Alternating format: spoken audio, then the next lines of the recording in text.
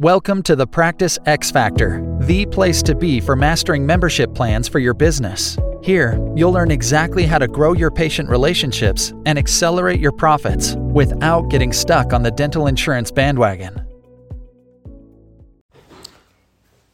Hi, welcome to another episode of the Practice X Factor. We're glad to have you back today. And we're talking about working in your practice. Now, what I'm talking about specifically here is there's a thought in small business about don't get stuck working in your business all the time, but also you want to carve out time to work on your business. And while this is very true, it still is important that you can't completely be hands-off and not work in your practice or in your business at all. There are some proponents right now of, owning a dental practice, but not doing any of the dentistry and not working in it at all. And that can be a great option for some people. And I'm not saying it's wrong, but don't get too caught up in just, letting go of all the dentistry. And by dentistry, I mean the inner workings of your practice and just being a business owner and collecting a check. That's not how it works in the real world. Some of the best leaders in big and small businesses also spend time with boots on the ground. So that's what we're going to talk about here for the next few minutes. And you'll have to forgive my nasally voice here. I had a septum surgery just 3 or 4 days ago, and everything went well. I'm still recovering from that. It's going to allow me to breathe really well. But I have these temporary stents, and they kind of make me talk a little bit funny. So anyway, when you're thinking about working in your practice, and you think about, hey, your day is already packed with patients and meetings and those kind of things, it can be challenging to find those times. But if you plan them out on a weekly, monthly basis, I think you'll find that your schedule will actually flow smoother. And one way to do this is with time blocking. And if you haven't heard of time blocking, there's a really good resource on this. It's a book called Deep Work by Cal Newport. And he did a lot of research on time blocking and found that people who time block, which is usually like a 60 minute to 2 hour block of time to work on a very focused specific task, that those people were able to get done in a 40-hour week what it takes the average person to do in a 60-plus hour week. So I would spend some time reading that, understanding it, training your team on it, help them see how they can benefit, so you guys can get your action plan taken care of. And so, make sure you make time for these things so you can spend time, especially working with your team, lifting them up and leading them. There's an old play by William Shakespeare called Henry V, and it talks about this military campaign where King Henry is in France and he disguises himself as a common soldier, goes out among his troops to learn about their morale and their concerns. And the point of this is his act of humility and willingness to see things from their perspective endears him to his men and ultimately leads to victory. Probably builds a lot of trust with his men. There's some other great examples of this in business today. The newer CEO of Starbucks has gone out and implemented a new policy for all of the leaders at Starbucks that they each need to work a half-day shift every month in a retail Starbucks store. And their goal is that they can get firsthand experience of what it's like on the front lines and to better understand the challenges facing both the employee and the customer, which is really a great way of implementing the concept of servant leadership. And if you haven't heard of servant leadership, that's leadership from the bottom up, not from the top down. And it's a great way to lead a business, especially a service-oriented business like a coffee shop or, even better, a dental office. Now, there's some ways you can implement this into your membership plan, which is really powerful and can really help you see and feel what your patients are going through. So I'll share a couple of quick examples how you can get your hands dirty and work in these areas of practice. The first one is improve the understanding of your team. So it's easy to get caught in the big picture and forget about the day-to-day, especially For me, I'm a big picture kind of person. I like to have a vision and a map and a big canvas to kind of write out plans on and look at those regularly. But it's important that I take time regularly to work alongside the team, because most of the team thinks more about day to day than they do long term. This way, we can take those informed decisions back to the vision board and use that to improve the long-term growth strategy.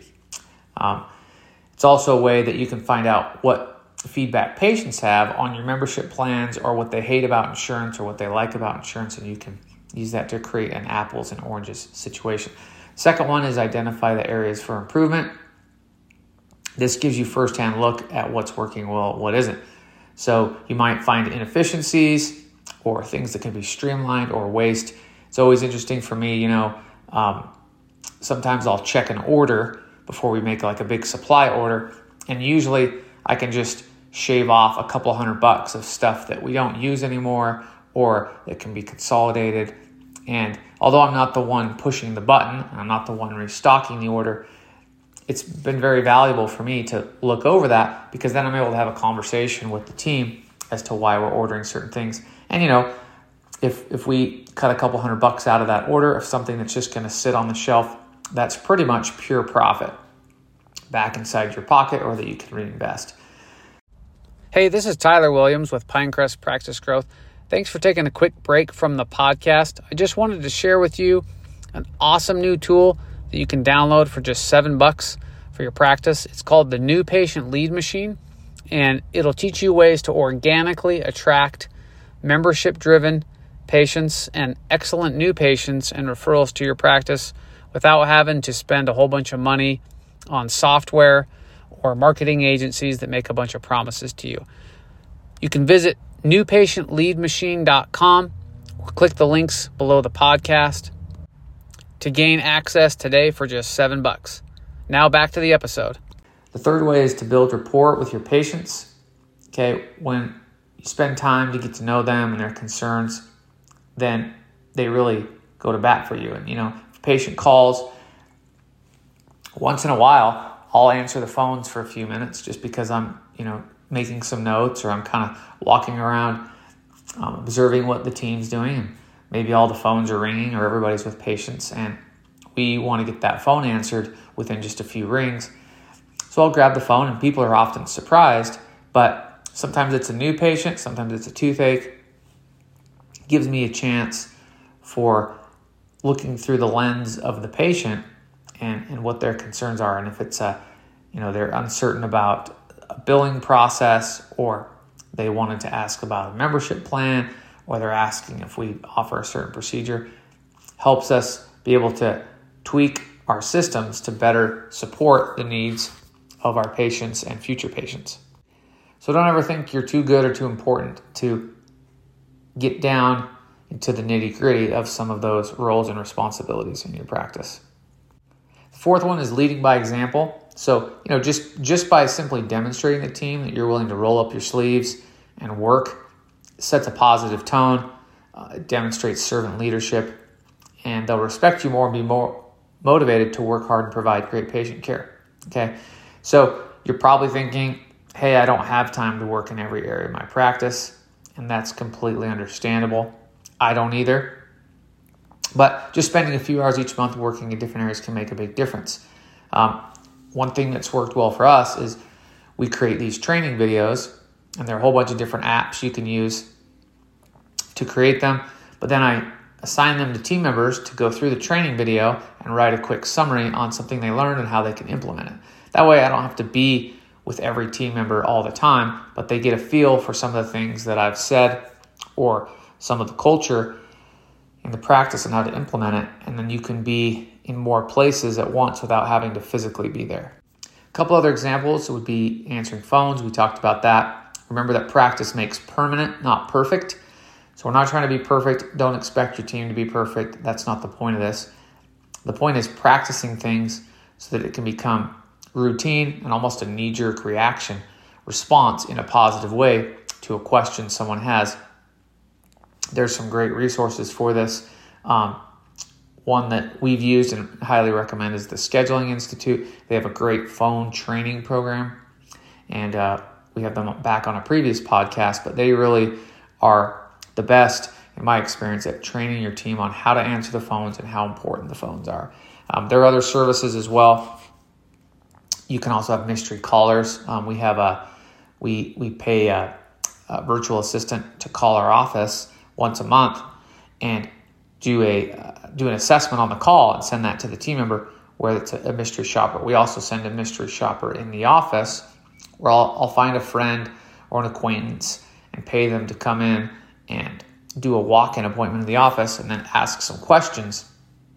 And then the team member gets a $50 bonus if they get those questions mostly right. If they don't, then they just get a little quick note saying, hey, you'll have an opportunity in the future. Thanks for being part of the team. Keep working on it, right? So it's positive, okay? We're not rewarding them for something they didn't do, but it's done in a positive light. A couple other examples. Take a look at payment plans, right? Look at the way a treatment plan and a financial agreement are put together. See if they make sense.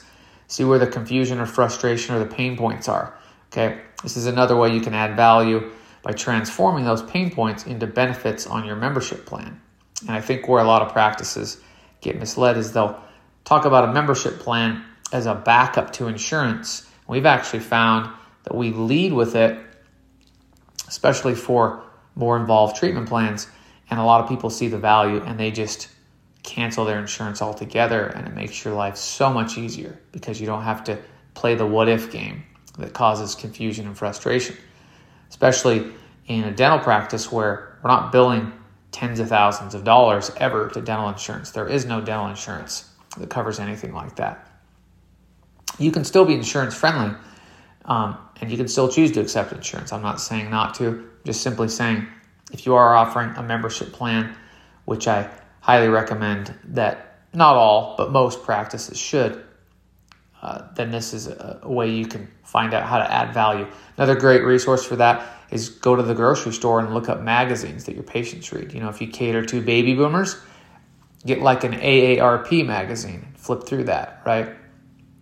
Or Costco puts out, like a quarterly magazine. But you look through that, that's the kind of market research that's already been done where they've spent millions of dollars to look at what people in that market and demographic want. So if that matches up with the type of patients you like to treat, look there, okay? If you're treating younger families, find a magazine or an online website that caters to that group and look at what benefits they offer and how they design their marketing. And you can ethically steal, meaning don't plagiarize or copy, but you can ethically look at what they've done and take those ideas and translate them into a new way to talk to your patients about your services. Make sure you're doing surveys, okay, and review them. We like to do periodically, we'll do for every survey left, someone's entered to win lunch or something like that, and we'll pick a winner or a couple winners every few months. But again, it's another way to make improvements to your workflow, get feedback. It also prevents negative Google reviews because it gives people a place to vent, and you're leading with that rather than waiting around for someone to get frustrated and leave a bad review. All right, so just consider this story, Henry V, okay, think about what Starbucks is doing. Think about how you can put on that soldier's uniform in your practice and work alongside your team. And I promise your membership plans, the culture in your office, your systems will improve and make your team accountable to those improvements, and you'll see a lot of success. So thanks for listening. Please leave us some comments on iTunes or contact us on our website. We love your feedback, and we'll catch you on the next episode. Have a great week. For more tools and tips on how to create an X Factor membership practice, visit yourpracticegrowth.com and subscribe to our free weekly email today.